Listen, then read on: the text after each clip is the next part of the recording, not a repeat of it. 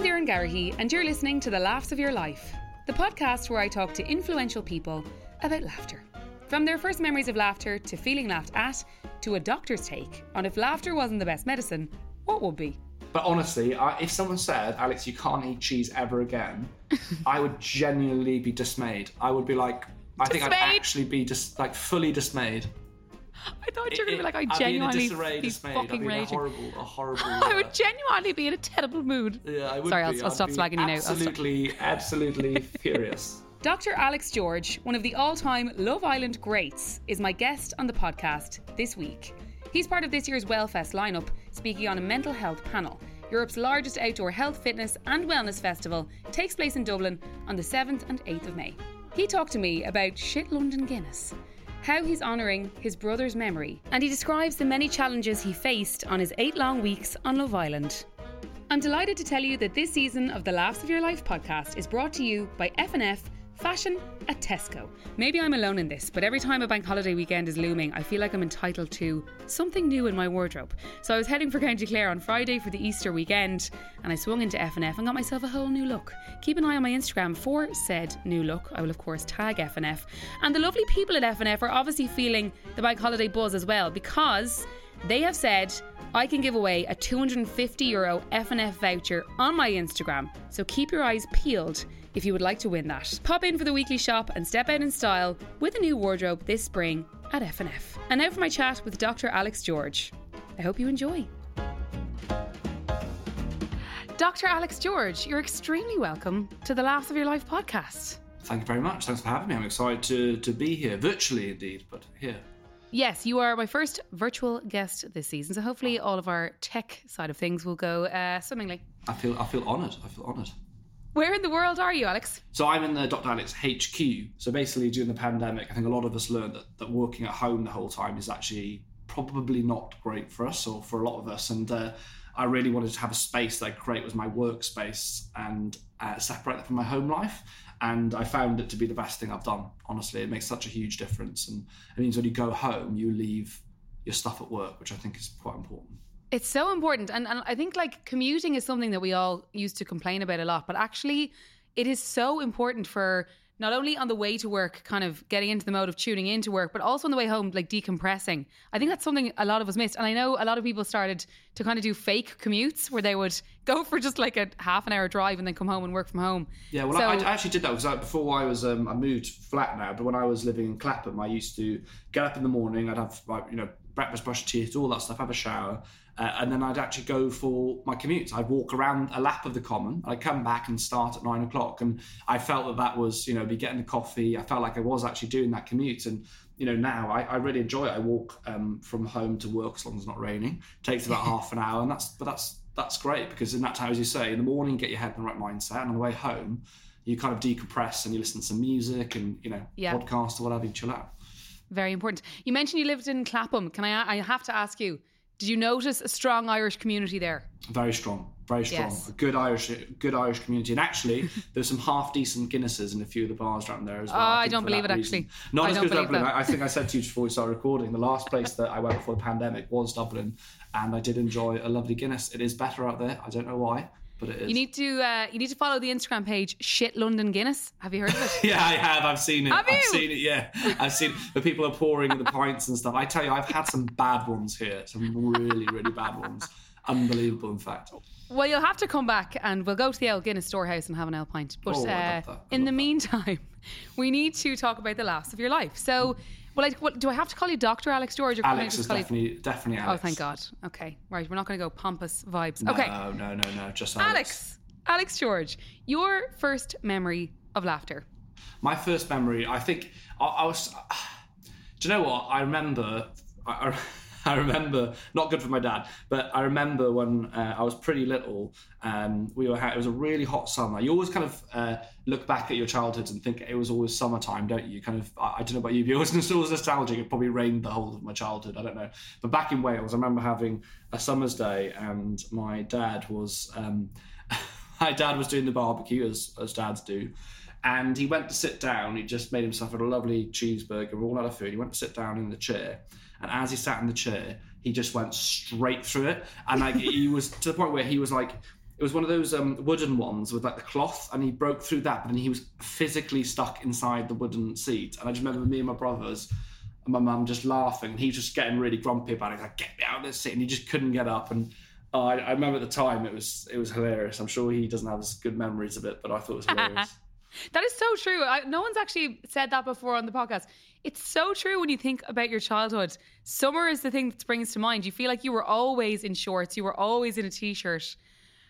I've never thought of it that way. Well, it's interesting, isn't it? Because if you think about it, if you speak to elderly people, they always look back and say, back in my day, children were polite to adults. People respected each other. Politicians were reasonable. Mortgage rates were better. We always look back, I think, and the people we moan about now, the situations we moan about now. Later on, we go, oh, actually, it was better back then. Yes. I think we always had a slightly rose-tinted view of the past. Absolutely. And as the eldest brother, how was that? Did you embrace that role? Did you resent being the one that had to be responsible? Were you even responsible, or what were you like as in those younger years? I think so. I in terms of being the older brother, I think I had to be the more responsible one. But I think it's difficult because being the firstborn, you kind of go through your parents kind of learning to parent, and I think that's something that. You kind of, they're either really strict or the opposite. And my parents were probably a lot stricter with me than they were with my little brother. So, it has its benefits, but also definitely its drawbacks. I definitely had a harder time at certain points. But by the last kid, they're like, oh, whatever. They just relax and don't stress. Where in the order of children are you? I'm the youngest. I'm the third sister. So there's 3 girls. So I'm the baby. They got it. Did they get it? Who got it hardest? If you like, who was the strictest? Absolutely. I should have got it hardest, but I got it easiest. And my the mom is always like, I let something. In around age 10, I let up too much with you, and that's how you ended up the way you ended up. But sure, look it. Well, sure. I think you've done all right. You're doing all right. You, Alex. I'd say so. Thank you. I always feel like someone who goes into medicine, it's something that would have been something they wanted to do from a very young age. I just get this idea that anyone who ends up as a doctor probably played doctors and nurses as a child. Was that you? Do you know what? I actually think I did. Although actually a stronger memory I have is me and my brother being dressed up as Batman and Robin. We had a really great Batman and Robin outfit, so we pretended we were superheroes. But I'm sure I did pretend to be a doctor at some point. I think I just, do you know what? I actually just watched, early shows like City Hospital and like watching the A&E doctors running around. I thought, God, it must be so exciting to do that. And jumping out of helicopters and it was like, imagine myself doing that. And I think that's probably, in honesty, the first reason I wanted to be a doctor. Alex, the first time you felt laughed at? There's probably 2 occasions actually that there's one particular one that was pretty embarrassing, and I did feel like I was like, yeah, I definitely got laughed at. I used to work in a pub, washing dishes and things from a young age. I was pretty young. I think I was like definitely early teenager. And as I got older, then they were like, look, you can come out the kitchen now. Like you're 15 or whatever. You can serve food on a Sunday. And it was my first Sunday serving a Sunday lunch. And they were like, all you need to do, you've got the cloth and you just got to carry these bowls in and put it in front of them and say, this is what it is, and smile, and that's that. Obviously, it isn't quite as easy as that. But I picked up the veg. I think it was potatoes, mashed in one hand, and then it was peas in a little dish on the other side. And somehow I'd managed to put my thumb into the peas, which doesn't sound like a big problem, but they were sat in boiling hot water. And I was too proud to be like, put them back. I was like, by the time I realised I was a couple, I walked out with them. I was like, they'd seeped through the cloth and onto my thumb. So I was halfway to the table and halfway to the kitchen. I was like, no, I've got to do it. So I got there and put it down, but I kind of, because it was hot, I put it down quite hard, and they kind of looked at me really shocked. And I was like, I'm really sorry, my thumb was in the peas. And then they all started laughing. And I was like, oh my God. I was literally like, went bright red. So then I had to take the peas back, bring them new peas, and everyone in the kitchen was laughing, and everyone in the restaurant thought it was hilarious. And my thumb survived, thankfully.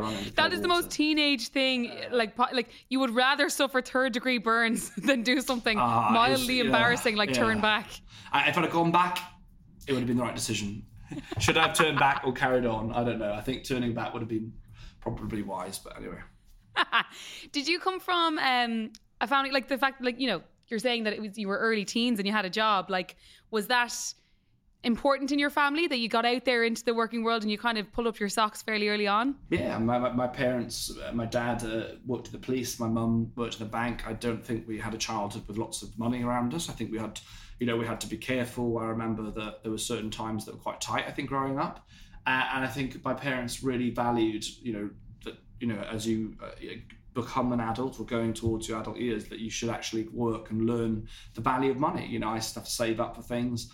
I wanted to buy something, I'd have to save up for it, either on my, couple of quid of pocket money each week, or as I got older when I was earning, working in that world. And I think it's invaluable, and it's taught me a lot of lessons. And one of the things I did was pushing trolleys when I was, I think I was 16 at the time.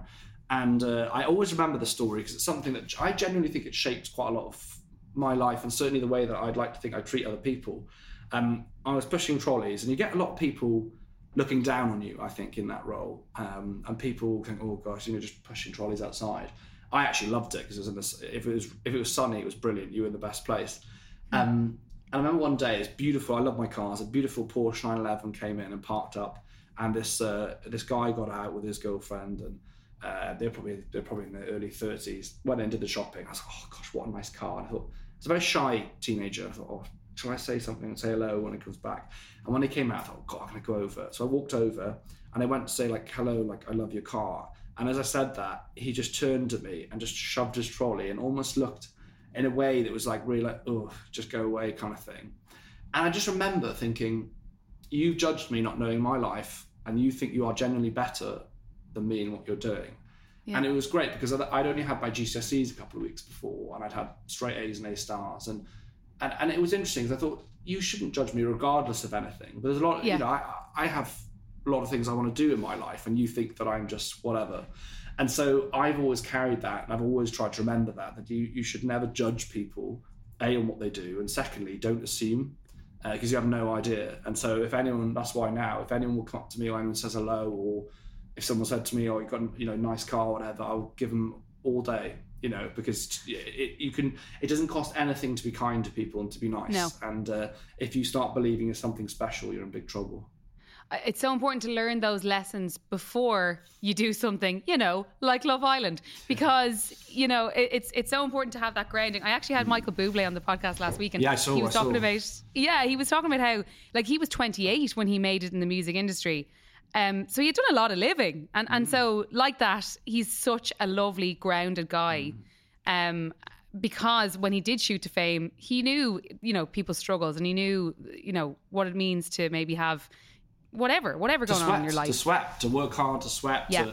I think you should never think that you are anything more than anyone else. Like, the reality is, we all come into the world much the same way. We all leave it much the same way. So, I think it's worth always remembering that, we're not that different from each other.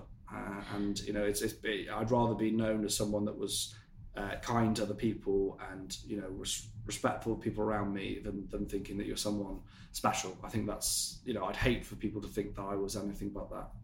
I'm sure you're surrounded by a lot of that. I'm sure you see people who... I'm sure you see it all. I'm sure you see, like, on that spectrum of, in that world of, say, post Love Island or whatever, just fame in general.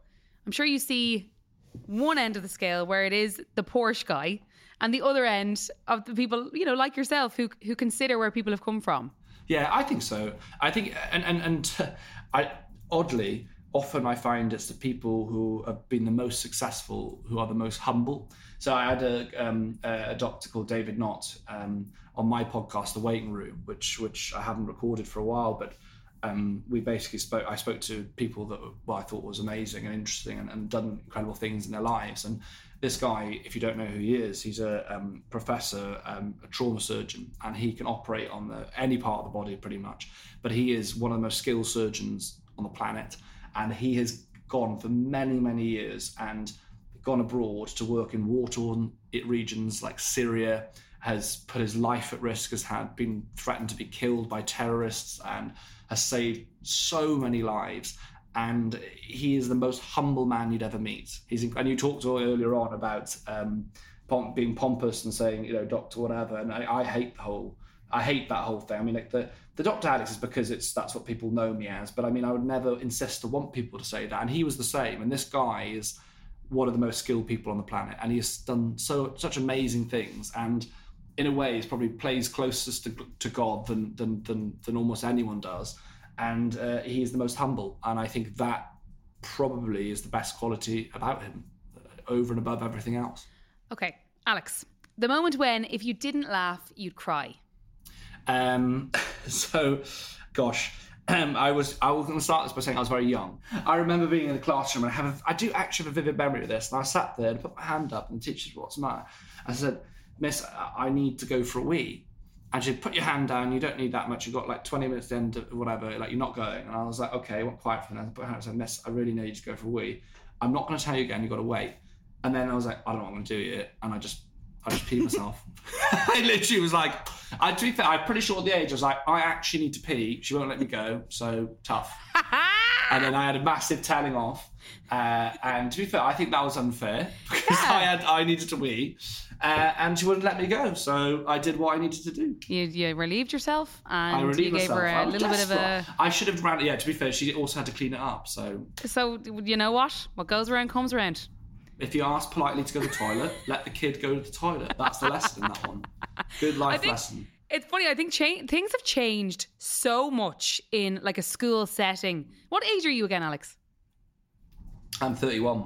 Yeah, so I'm 29. I'm 30 next month. But like, even in the past, I'd say 10 years, like when I think back on school and just the way we were, I suppose, treated, or the way even mental health was dealt with, like the difference. And it's a great difference. It's a brilliant thing, the way it's changed. Like, just the way, like, I remember certain ways teachers would speak to us or just like tell us to shut the fuck up and things. Like now, I really don't think that happens now. I think they're way more conscious. And parenting as well. I'd imagine parenting's probably changed. But I think, and I'd like to think a lot of the work, obviously, that I do now around mental health in my role over here is really to try and, get schools to look at that kind of whole child approach in terms of like the 360-degree view, that we're not just trying to create academic monsters. We want people to be healthy and happy on the whole, and learn how to interact with people in a way that's respectful. I don't think the kind of hierarchical kind of slightly more old-fashioned way of teaching is actually that good for a lot of people, and it just creates an idea of us and them. And I just think you could be I can believe you can be respectful to people in positions and your teachers without having that kind of relationship. I think it's not necessary. And you're much better off building a relationship of respect than one through fear. Absolutely. Alex, your no laughing matter moment in life, the time where there was no room for laughter. Well, this example, I think, is one of those occasions, but oddly, laughter was very important. So throughout the pandemic, I mean, the stuff that we saw was unbelievable. And in Lewisham, where I work, we saw so many patients very early on, and people were very sick, and it was tough. It was hard. What we saw was difficult. I had colleagues that were unwell, and that was a difficult time in all of our lives. But funny enough, even though it's no laughing matter what happened, laughter and humour was very, very important to get us through. I'm not talking about laughing about the situation, but trying to use little glimmers of happiness, or making a colleague smile, or just make them laugh in some way. It kind of gets you through. And I do believe that in the worst situations, they say you either laugh or you cry.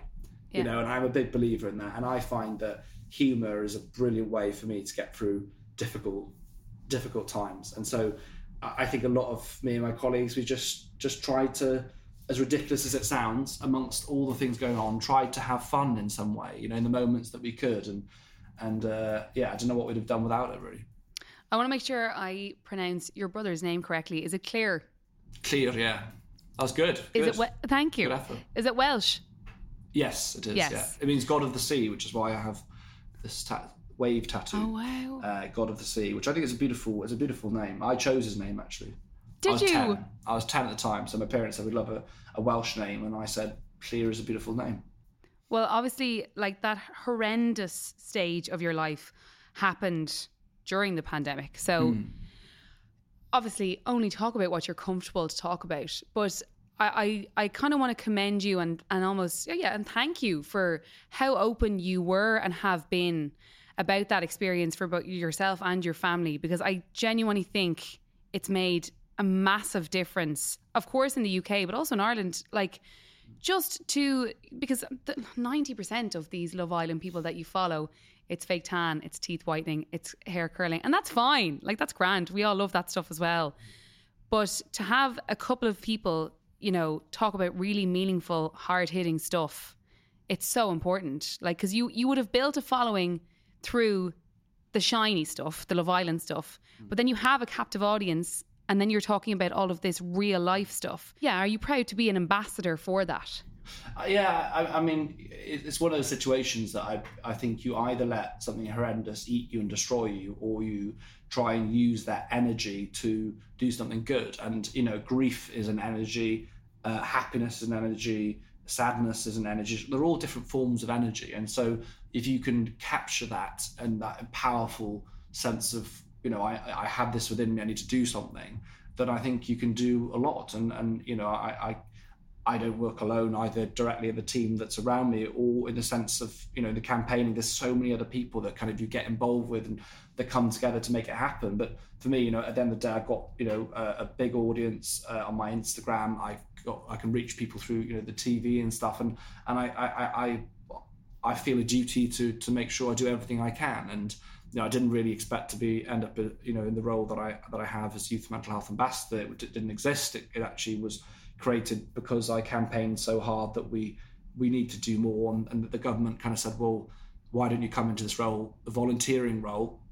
You're not within government, but you can sit alongside and work with the kind of charity partners, NHS partners and so on, and kind of help look at areas we can raise awareness or bring a light to things that we need to do better.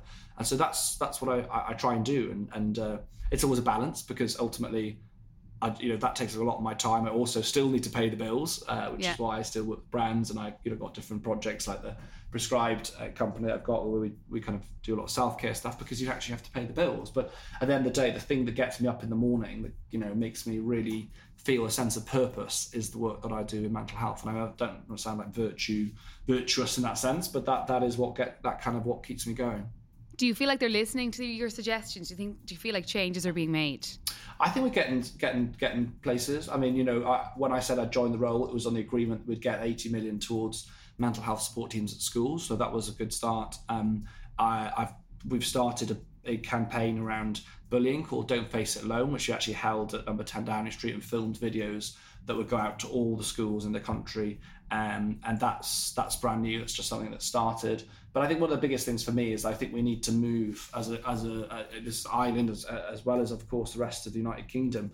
We need to move towards more community-based care for mental health. Mm-hmm. So stop thinking about, you know, white coats and hospitals, and start thinking about how within the community environment that we can support particularly young people. So one of the things I'm passionate about is early support hubs. So these kind of literally community building, youth-led, with youth workers at the core, with psychological experts such as counsellors that kind of fit in, and that hub should reflect the society and the people that live there. So, for example, one of the ones that's charity funded up in Scotland, called the Wave Project. Well, actually, the Wave Project's actually in different coastal parts, but they've got one up there. And, you know, they do therapy through surf therapy, and they get people who've never surfed before, get them involved, and a lot of the people stay within the youth hub, and they continue to help and volunteer. The other place I visited, a gym in North London where the Jewish community started a boxing gym, and they use boxing as a basis for well-being, something you wouldn't really expect or connect to. And it's amazing, and it helps young men as well as young women in that area. And I think that is the way we need to move. That is the way that we should be putting funding, because we, you know, just saying we just try and patch things up when things, you know, are really bad, or we wait till things are really extreme. It's just not right, and I don't think that's what people want either. In the past couple of years, you can't really talk about Love Island without linking it to mental health. When you think back on your time in there, with the way you talk about yourself as a younger person and the fact that you were shy and stuff, I can't imagine you as a person even filling out the form for Love Island. Like, what propelled you to do it? I didn't fill out the form. That's the thing. They reached out to me through Instagram, me and my 200 followers. Not 200,000, my 200 followers. How did they find you? I think it was through a dating app, actually. I'm pretty sure when the producers had added me through Bumble or something. I can't exactly remember, but they were like, I don't know why. I mean, they wanted to have this interview, and I thought it was a prank. I literally, my mates winding me up. And anyway, I did a phone call and I was like, I'm not doing it. Like, I'm just not because I don't like the show, but I was like, I'm happy. I like what I do. Yeah. And funny enough, one of my consultants is a huge fan of the show. He said, no, you've got to do it. Go to an interview. Even if you don't get on, it'll be an experience. And so I was like, fine, I'll do the interview. And yeah, next thing you know, they were like, we'd like you to start as one of the original cast. And I was like, oh, God. So it just kind of happened. And yeah, I think I was definitely the most introverted person on there. I am an introvert naturally. Yeah. You can have, people often talk about introvert as extrovert, and you probably know this, but if you're an introvert, you draw energy alone. Doesn't mean you can't have extroverted features, but you spend that energy. Whereas an extrovert will get energy by being extrovert, and actually they spend energy on their own. They like leak their energy out, I guess, when they're alone. They need to top that up. But I found that difficult. I think being on that show for 8 weeks and not able to have any time on your own was very challenging. A really good test. It was a really good test. A good test of metal. And people go, "Oh, it's so easy, just lying on in a pool." I was like, for 4 weeks, I couldn't leave the villa at all. Either he was in the bedrooms, which is a small area, or the pool area and the area around. I can't leave. Didn't leave for 4 weeks, right? And no dates or anything. But I think 3 or 4 weeks. I was stuck in there because no one wanted to know me. And, Alex, stop it. That breaks my heart. That was true. Yeah, but anyway, and I was stuck in there basically. And I can tell you, not being able to speak to your family or your friends, to bring your mum, you're in this place you're so like alien to. It's not easy. I can tell you, it's not easy. I know I've worked in NHS. I've sweated in one of the most busiest, challenging hospitals to work in. I can tell you that wasn't easy on that island. Yeah, my heart bleeds. How terrible for me lying there in the sun. How horrible. It's one of those things, isn't it? You're like, this is amazing. And you feel really bad because you're like, oh God, I actually find this quite hard, but I'm sat here you though. It's with a cocktail like it's or whatever. But it's not about that. That's great. But it's, I love my family and I love my parents and but it's set up in a way that they kind of do want you to go a little bit crazy because that's what makes great TV. Sleep much, and I don't know what time exactly, but I mean we didn't have a lot of sleep. Yeah. And you're constantly in situations you're uncomfortable, and so yeah, it's amazing. I really enjoyed it. I mean, I look back and I'm so glad. I think a lot of the things that you value most in life come from challenges, don't they? So when you've done something really challenging, you feel good that you've done it. Like everyone hates sitting GCSEs, but it's a good feeling when you've got the results or, whatever the equivalent exams are. Like, when you do those exams and you've done them, you go, oh gosh, actually, I didn't enjoy doing them, but I'm very proud that I did. Exactly. The payoff is worth it. Exactly. Alex, the person you always laugh with? My best friend, Adam, I'd say. He was my best friend throughout school. We were very, very pushed each other so hard. He wanted to be a dentist. I wanted to be a doctor. We went to a school, to be honest, it was a state school, and in many ways it wasn't that great in many ways. But we pushed each other really hard and we helped each other as well. And we'd always have a laugh. I mean, we're the same now. We've known each other such a long time. We're both in our 30s. He's got a kid on the way, and I'm going to be the godfather of the child, which I'm very excited about. And we're just always able to laugh about the most stupid things. And again, it comes that I think that laughter is so important, even through times when Cleo passed away, and he was there at my front door the next morning when I just arrived back at midnight or whatever it was, and he was waiting outside for to come in and to see us. And even then, even through those darkest times, we'd always have a laugh and just be stupid, and I think you need that friend that you can be really stupid with and childish and silly, and I don't think that will ever change. Alex, a time where you had the last laugh? I think actually probably the time that I don't often look back and think, oh gosh, I showed you, because I don't really believe in that, and I don't think that's a very healthy mindset to have. But I do look back, and I remember. So I have dyslexia, and I wasn't actually told or aware of that until after medical school. But at school, I remember just distinctly that I really struggled with the writing. The reading wasn't so bad, although if I read out loud, I'd make lots of mistakes. But I could understand, I could read it and whatever. And I got put basically in a class, and not really to help my reading or tackle a problem or look into whether I got dyslexia, but basically because they were like, you're just not clever enough to be in the normal class at school. And they stuck me in this class, and I remember the teacher telling my mum, like, don't expect him to go that far, and don't have too high expectation. My mum was like, the kid is really bright. I mean, are you sure? Yeah. Like, they're like, yeah. My mum was like, that's not right. And eventually, my mum kicked off to the head teacher, said he needs to be back in the full classroom. We'll sort the writing as best we can. He'll be fine, whatever. And then I got into med school, and I got a distinction, so I was in the top kind of 4 or 5 of my year. And my mum saw this teacher afterwards and told him that I'd got the distinction and was going to one of the best hospitals in the country. And I think she enjoyed that moment. I love that. And it was kind of nice because I didn't say anything. It wasn't me that saw her. But I think I'd imagine that was a satisfying moment for my mum. It was her last laugh, but really you were reveling in it as well. I love that. It's and I think it's you've got to be careful because people.